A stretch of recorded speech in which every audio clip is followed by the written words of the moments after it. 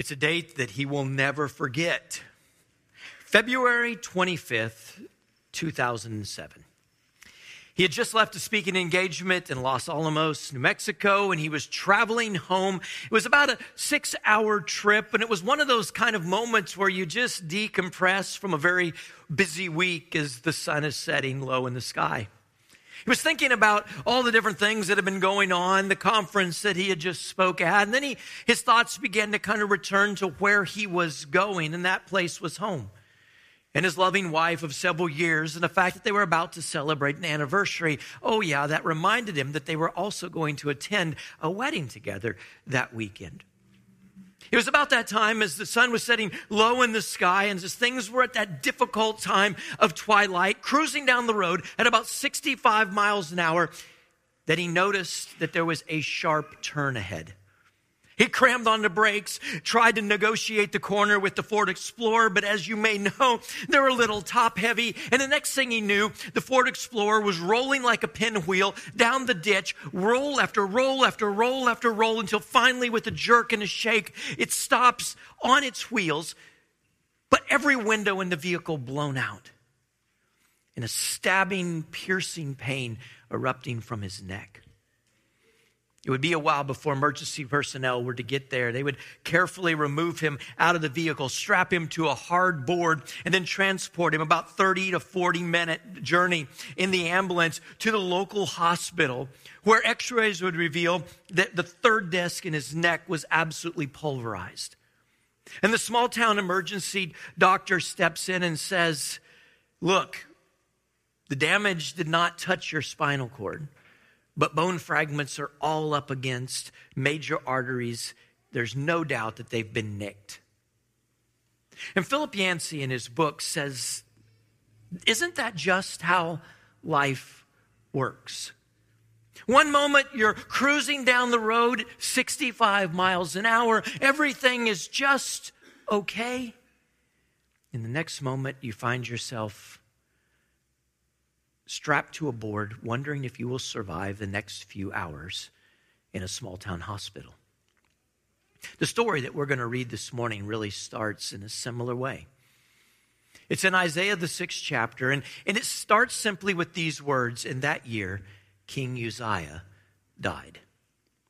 Now, for many of us, King Uzziah doesn't really make much sense. He's not a person that's known to us. But King Uzziah was one of the more popular and more prosperous kings of Israel. He reigned for about 52 years, and in that period of time, he accomplished a great deal. He was able to push the Philistines toward the Mediterranean and eventually out of his country completely. And if you know the Old Testament stories, you know the Philistines were a constant thorn in the flesh of the Israelite people. He also subdued and stopped the Amorites from creeping in from the south and the Edomites from the north. And not only was he successful in military campaigns, but he reinforced and rebuilt much of the city of Jerusalem. He built a port city in the Gulf of Aqaba. He championed agriculture and developed tunnel systems and irrigation systems that turned the once dry, parched soils of the desert into an absolutely green environment. He built store cities near those desert cities that were often where food scarcities were often a real challenge. And he built an army in Israel of over 300,000 elite fighting men. But it was also a time of uncertainty, because those buildings and those storehouses and that wall fortification weren't just beautification projects. Tiglath-Pileser III, who was the leader of the Assyrian nation, began to rattle his saber, and he was threatening the northern tribes of Israel. In fact, it would only be 18 years from that point until the Assyrians would come and conquer the northern 10 tribes of Israel, and ultimately and eventually they would also lay siege to Jerusalem. But it was also a time of people being very superficial. Everything was surface level. Certainly, they worshiped in the temple. The temple was probably in the best condition that it had been in since Solomon had built it. The priests served at the altar. People went in. Festivals and feasts were observed. But Uzziah had not destroyed the high places. And so while people on Saturdays worshiped at the temple, all throughout the week, often they would find themselves worshiping other gods in remote locations throughout the land of Israel as well. The story lands in a very kind of perfect storm sort of place. And that's why Isaiah wrote what he wrote. And it was in the year that King Uzziah died. Rather like older generation would say Pearl Harbor Day, or some of us would remember maybe the day that JFK was shot. Most of us that are at least my age, no doubt, will never forget that time where we watched on TV in horror as planes began to fly into the Twin Towers. We just simply refer to that as 9/11 now. Or maybe more recently, we just talk about COVID, and we know everything that was encapsulated in that 2020, 2021 experience. For Isaiah, it was the day or the year that King Uzziah died. That word had spread throughout the neighboring communities and villages that the king was gone. What will become of us now, they wondered. A tsunami of grief no doubt swept through the southern kingdom. The flags flew at half-mast, and the nation was on the brink of an emotional breakdown. And it's always interesting what people do in these moments. It's not that they don't come. We know that they will come. But what do we do when these moments come? Some people kind of just isolate themselves and lock themselves into their homes. Or some people gather around in the markets or in the coffee shops and they're going to visit about what's going on. Other people might try to escape out into the refuge of nature. But Isaiah does a very different thing. Isaiah goes to the temple of the Lord. He seeks the presence of the living God. And for Isaiah, it was in the very temple. In the back of the temple, there was the Holy of Holies, and where the glory of God would dwell between the two upturned wings of the cherubim on top of the little box that was called the Ark of the Covenant. It was the real place, the real instance of God's presence among his people. And it's in that context that our story opens today. If you have your Bibles with you or you have your phone with you, grab that, click over. Isaiah, the 6th chapter, and verse number 1 will be our beginning point. Isaiah is unique in that the story of Isaiah really doesn't start in the beginning of the book. Because Isaiah was called to prophesy, but he tells the calling of his prophecy in the middle of his book, and that's what we're going to look at today. In the year that King Uzziah died, I saw the Lord sitting upon the throne, high and lifted up. And the train of his robe filled the temple. And above him stood the seraphim. Each of them had 6 wings. With 2 he covered his face, with 2 he covered his feet, and with 2 he flew. And together they said, Holy, holy, holy is the Lord of hosts. The whole world is filled with his glory. Can you imagine that with me today? You walk into the temple. You go in for a moment of quiet worship. The giant wooden doors close behind you, and you're caught there in the quiet solitude of the inner court. Before you is the brazen altar of sacrifice. A thick haze of incense hangs in the room. Beyond that is the thick temple curtain that separates the immediate room of the temple from the Holy of Holies, place that only the high priest went, only once a year, and only with the atoning blood of the sacrifice. And then in the middle of that quiet solitude, that place of peace, that connecting point with God, boom! You are in the presence of the living God. Just like John in the book of Revelation, you're ushered from this dimension to the next dimension. And there you stand face to face with the creator of the universe in all of his power, in all of his might, in all of his glory. And to either side of him, these fearsome looking creatures are shouting this message, Holy, holy, holy is the Lord God Almighty. The whole world is filled with his glory. Wow. Talk about blown away. I want to remind us all of something this morning before we jump into this story any farther. And I think it's something that really is important for us to remember every day. Our God is alive. We serve a living God. We are, as most of people throughout creation, separated from the reality of God's presence, the enormity of God's purpose in the world. God has, for reasons of his own choosing, placed us in the world. And although we are aware of the spiritual kingdom, and we are aware that we are filled with the Spirit, and we sense the leading of the Holy Spirit in our everyday lives, we don't get to see this. In fact, very, very few people ever have. Isaiah and John are the two that kind of jump off the page to us. And other people maybe saw fragments of this, but this is something altogether different. You know, in 50 years or so, there won't be a leader that's leading a nation state right now in the world, most likely that's still in power. Power is so temporary in this world. It just lasts for a short season. If you're the president of the United States, you might argue that's the greatest position of power in the world, but that is limited to an 8-year sentence or term, if you will. And a lot of people only get 4 of those. In fact, I was looking at some statistics this week that tell us that in 110 years, if population stays the same, in 110 years, the population of the world, this globe, will be about 10 billion people. But I can guarantee that all 6 billion of us that are alive right now will not be here in 110 years. Because life and time move on so quickly. And yet Isaiah is reminded, as we are reminded this morning, that there is one thing that remains constant throughout all of space and time, and that is the presence of God. God is on his throne. No matter how crazy this world gets, no matter how much grief breaks over the shore of our life, no matter how many times the world seems like it's coming apart at the end, no matter how many times the king dies, the King of heaven, the creator of the universe, will always be there.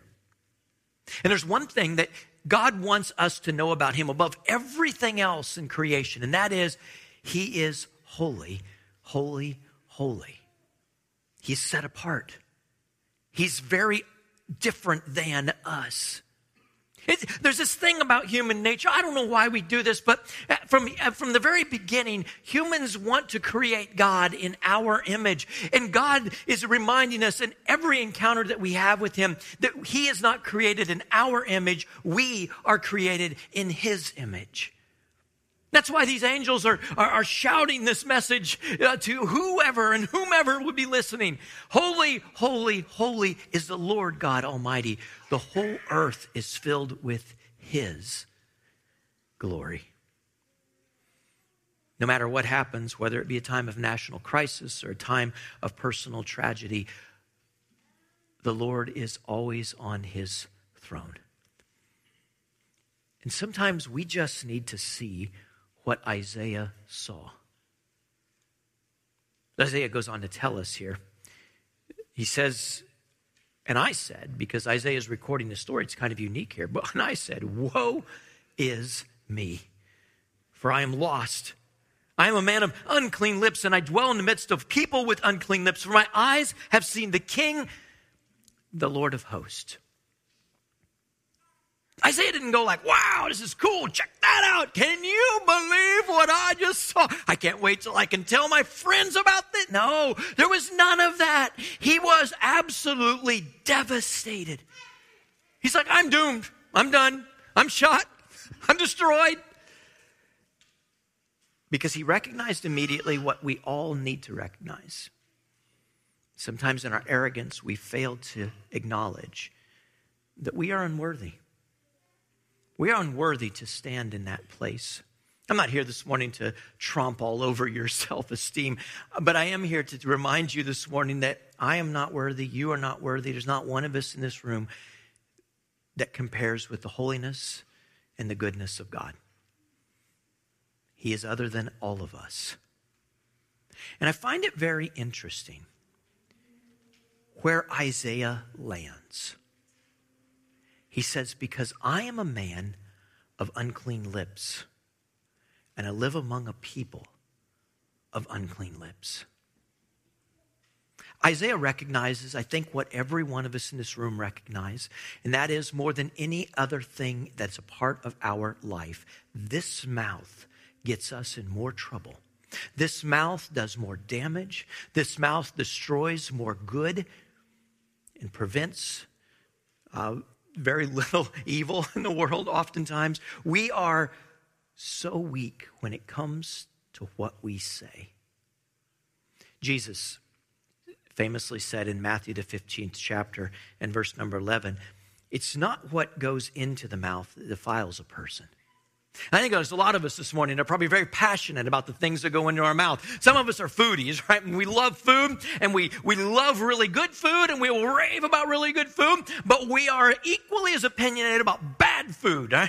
McKay's been listening to Ratatouille lately. I love that show, right? And you've got that old food critic that comes in there, looks like a Dracula or something like that, because when he writes a bad response about it, your restaurant is gone, right? And we are passionate people about our food. We also, some of us, are super passionate about how clean our food is. We want to make sure that our food has been sustainably raised and it's organic and it doesn't contain chemicals and it's not going to make us sick and it's been kept at a correct temperature. And Jesus said, don't worry about all that.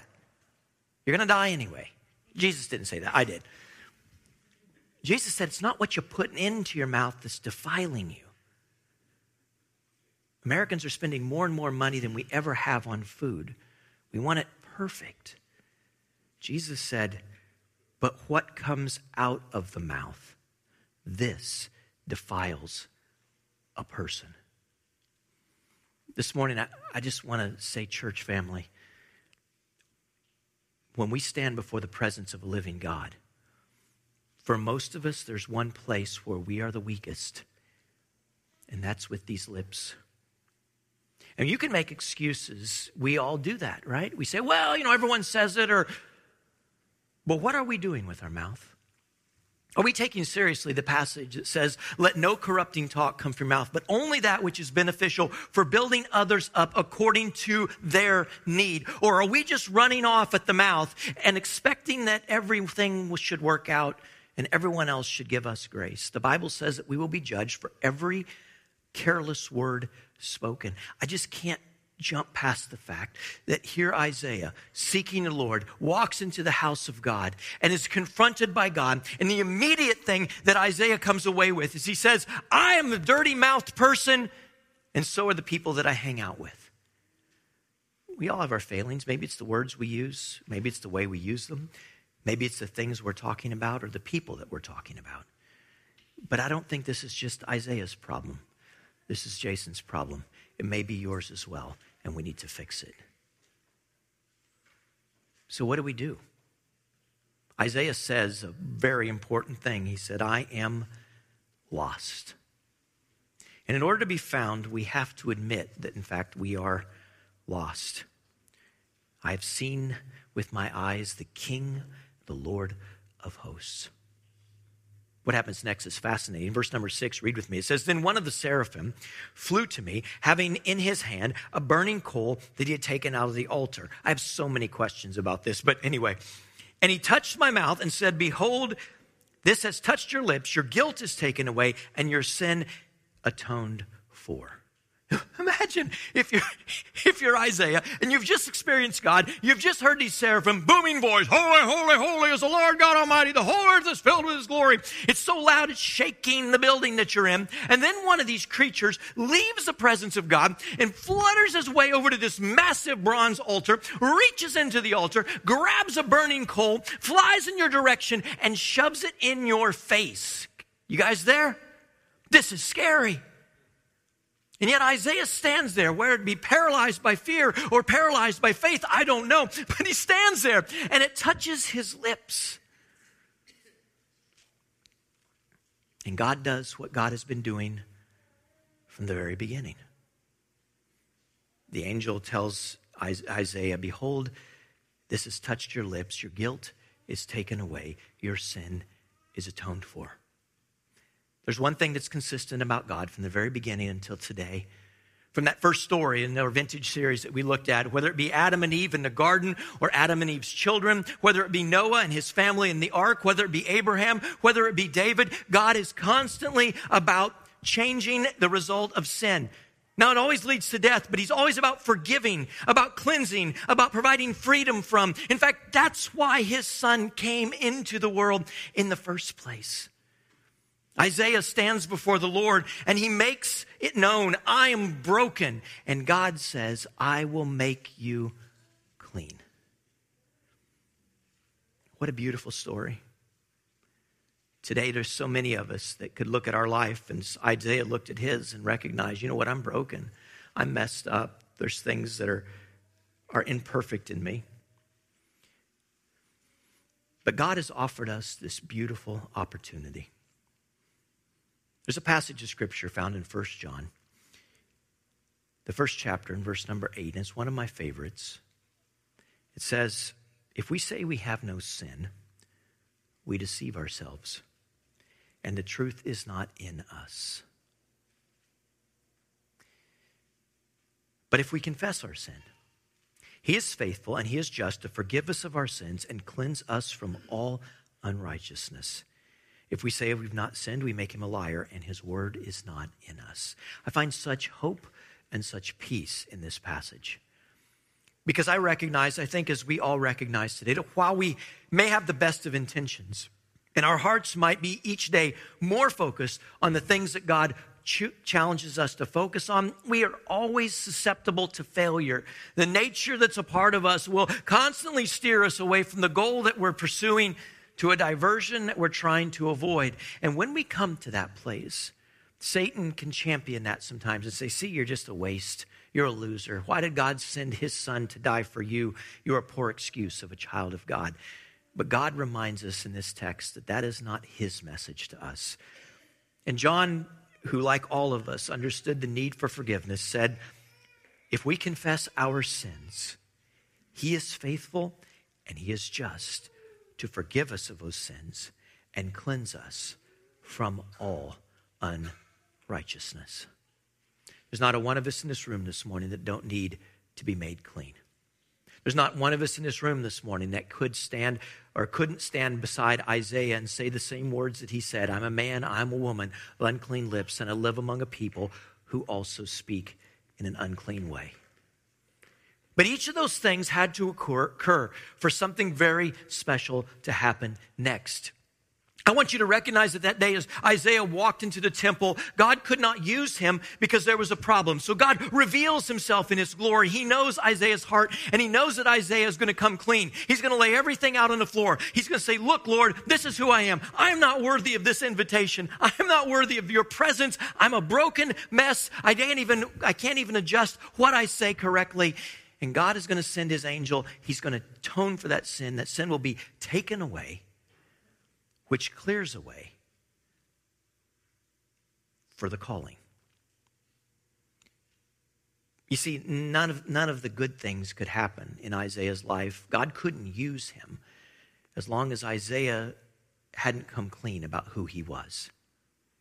And I think there's a lot of us this morning that we're content to give God 80 or 90 or 95 or 97% of our life. And we're holding this little piece back for ourselves, right? And guys, I just don't know how to tell you this morning, but I just beg you to let him have it all. Because he knows it's there. He knows the mess that's there. And whatever crazy things that you're thinking in your mind about that, or whatever the devil is trying to convince you to hang on to stuff that's dead and broken, it's just much better to do exactly what Isaiah did and say, God, I'm a mess. You know, there's this beautiful theme that follows through Scripture almost every time. I cannot think of a time, in fact, where someone didn't honestly say, I'm broken, I'm a mess, that the Lord didn't immediately come and deal with the problem. I'm always drawn to that moment that Peter is walking on the water, and we're all like, rah, Peter, right? You're doing it, man. You're walking on water. This is cool. And it says he sees the wind, and he begins to sink. And he cries out, Lord, save me. And immediately Jesus took him by the hand. God is just waiting for us to surrender so that he can forgive us and send us on a message or a mission. Verse number 7, Isaiah says, and I heard the voice of the Lord saying, whom shall I send? And who will go for us? See, this is another thing that's consistent throughout Scripture, and that is that God always gives us an opportunity to walk away from or to answer the call. To the disciples, he said, follow me. They had a choice to not follow him. In fact, other people he would offer that same thing to, and they would go away sorrowful because they had wealth or because they had other priorities in their life. God always gives that choice. And so here's this moment. Isaiah's standing, lips still burning from a coal being applied to them, sin forgiven in the presence of God. And God begins to have this conversation, presumably with Jesus. And he says, who will go for us? Whom shall we send? You may have known and experienced that sense of calling in your life. I know that I have. Several years ago, now 21 years ago, just a few weeks ago, Michelle and I moved here 21 years ago. It blows my mind. I can't believe it. But we were living in northern Minnesota, and I was very happy there. Had a business that I was passionate about and loved building furniture. I had a ministry that I loved, worked with college kids all the time, loved that. We just got a new house on a wildlife lake. There were ducks and deer, and it was awesome. I loved my life there. No offense, guys, but I loved my life there. And there had been several times that Mr. Jody and Mr. Bruce had been actually the calling of the Lord. Jason, we really could use help. We really need help with students in the South. And I always had really good answers, like I'm needed here. There's not very many churches in northern Minnesota. The Lord has really using me in a big way right here. But the real truth of the matter was, in the back of my mind, I was where I wanted to be. And when that call came that said that Mr. Bruce had suffered a heart attack, I knew where I had to go. Today, God may be calling you. It may not be going to ministry. That's my life. It probably will not be an audible voice in church someday. Holy, holy, holy is the Lord God. That was Isaiah's story. Right? Throughout Scripture, people encountered it differently. Isaiah heard the calling in the temple. Moses heard it in the wilderness. Samuel, Jeremiah, Ezekiel, Jesus, Peter, Paul, they all heard that calling. And so will you. If you haven't heard it already, be prepared for it. Because someday the voice of the Lord will speak in the darkness and say, I am calling you to do this. And you'll know. When God calls your name, you know when God's calling your name. If you've never experienced that, maybe one of the things that you have to look at is, where's my relationship with God right now? Or maybe it's just not time yet. Remember, Moses was 80 years of age before the burning bush got his attention. Irregardless, Isaiah demonstrates for us today what we need to do when that call comes in. I heard the voice of the Lord saying, whom shall I send, and who will go for us? And then I said, here am I, send me. And he said, go and say this to the people. It's a 5-word reply to the most important question ever presented. And it's a question that's still being presented today. Who will go for me? Who will go for us? Who shall we send? And I want you to know that if we're not going to read it for the sake of time today because our time has come and gone, but if you read through what follows this, it's not an easy message that Isaiah is being sent out into. In fact, Isaiah is not being sent on an easy mission at all. The message that God gives Isaiah will not lead to repentance, but will lead to the hardening of people's hearts. Isaiah, we all kind of want to be in a time and in a place where we go out into the world and we preach the message, and people like, we need to repent, we need to come to the Lord, we need to be saved. What must they do, right? That's what we all want. Isaiah, Jeremiah, Habakkuk, others, they didn't have that mission. But they were still faithful. Isaiah said, here am I. Send me. You know, the life of this Hebrew prophet was not an easy life. You read through Hebrews, the 11th chapter, and you run across this final kind of statement, the summary phase of that text. And in verse number 37, it says that some died by stoning and some were sawn in half and others were killed by the sword. Those names aren't mentioned, but history tells us that the guy who got the middle one, the sawn in half guy, was the very one who was called in the temple into the very presence of the living God. Tradition suggests that King Manasseh will become the son of Hezekiah, will become the third king past this point. And King Manasseh, I don't know how best to summarize his life except to say that he just was intent on worshiping the devil. Everything he did was demonic and was dark and was evil. And so Isaiah flees to the mountains of Bethlehem along with Ananias and Joel and Habakkuk and some other faithful servants of God who we don't know their names, and they're hiding out there. But Manasseh is so intent to remove this voice of conscience from his people, which was Isaiah, that he hunts him down and he arrests him. And they stick him into a sack and they shove him inside a hollowed out cedar log, and they bring the cedar log into the middle of a party that they had. And they got two men and one of those old-fashioned cross-cut wood saws. You guys know what I'm talking about? And they cut the log with the prophet of God inside of it in two in the presence of all the people.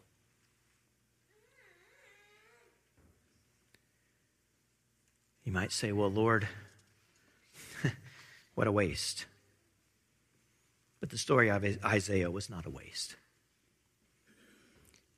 Because later in the book of Isaiah, in Isaiah the 53rd chapter, Isaiah writes words that on the surface might just be talking about his own ministry. But we know better.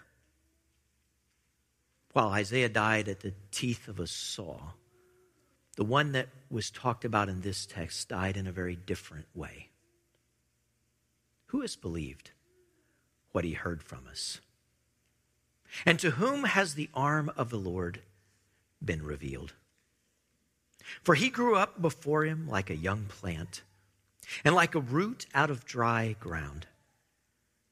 He had no form or majesty that we should look at him, and no beauty that we should desire him. He was despised and rejected by men. He was a man of sorrows. He was acquainted with grief. As one from whom men hide their faces, he was despised, and we esteemed him not. Surely he has borne our griefs, and he has carried our sorrows. Yet we esteemed him stricken and smitten of God and afflicted. But he was pierced for our transgressions. He was crushed for our iniquities. Upon him was the chastisement that brought us peace.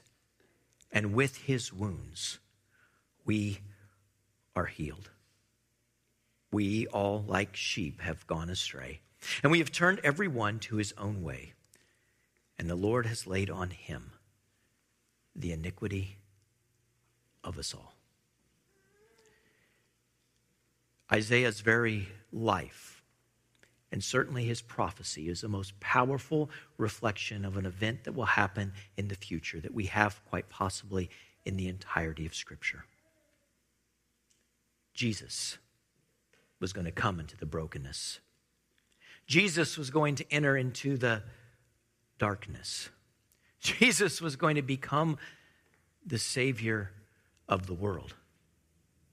And as you look at this story, as it begins to kind of pull apart, we recognize that while Isaiah's life was a story of tragedy, his willingness to step out that day in the temple and say those simple words, "Here am I, send me," allowed him to be a part of the most powerful and amazing story ever told.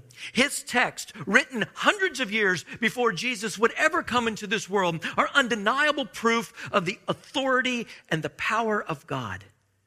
There's no way the humble prophet Isaiah could have ever imagined how Jesus would come, the disposition of Jesus' ministry, or the mode of his execution, unless God had revealed it to him. And it reminds us of this truth this morning, that we are, in fact, led by a God who knows the whole of the story. From the very beginning to the very end, God knows each and every moment. He knows each and every intersection. He knows each and every broken heart and life that need to be changed. And today he is calling us in our generation and asking the question he asked Isaiah all those years ago: who will go for us? Whom shall we send? And he is waiting simply for you and for I to answer as Isaiah did. Lord, I'm not perfect and I'm broken. Lord, I'm in need of salvation and forgiveness. If you've never taken the opportunity to have your sins washed away in baptism, to be filled with the Spirit of God, please don't hold off on such an important decision. But then he goes on, and he says, but Lord, here am I. Use me. Today, the Lord needs willing hearts and willing souls that are willing to do the same thing that Isaiah did, to step out into the darkness of the broken world around us and radiate the glorious light of our Savior, Jesus Christ. This morning, church, we're going to stand together, and as we do so, I just want to give an opportunity. If there's any of us that know that today is a day that I need to step out and make a change, please don't leave here today without doing that. And maybe there's some of us that just have been hearing that call for a long time in the back of our heads, and we've just never said to the Lord, here am I, Lord, send me. Maybe today is a day for you to say those words as we sing together this beautiful song, Amazing Grace.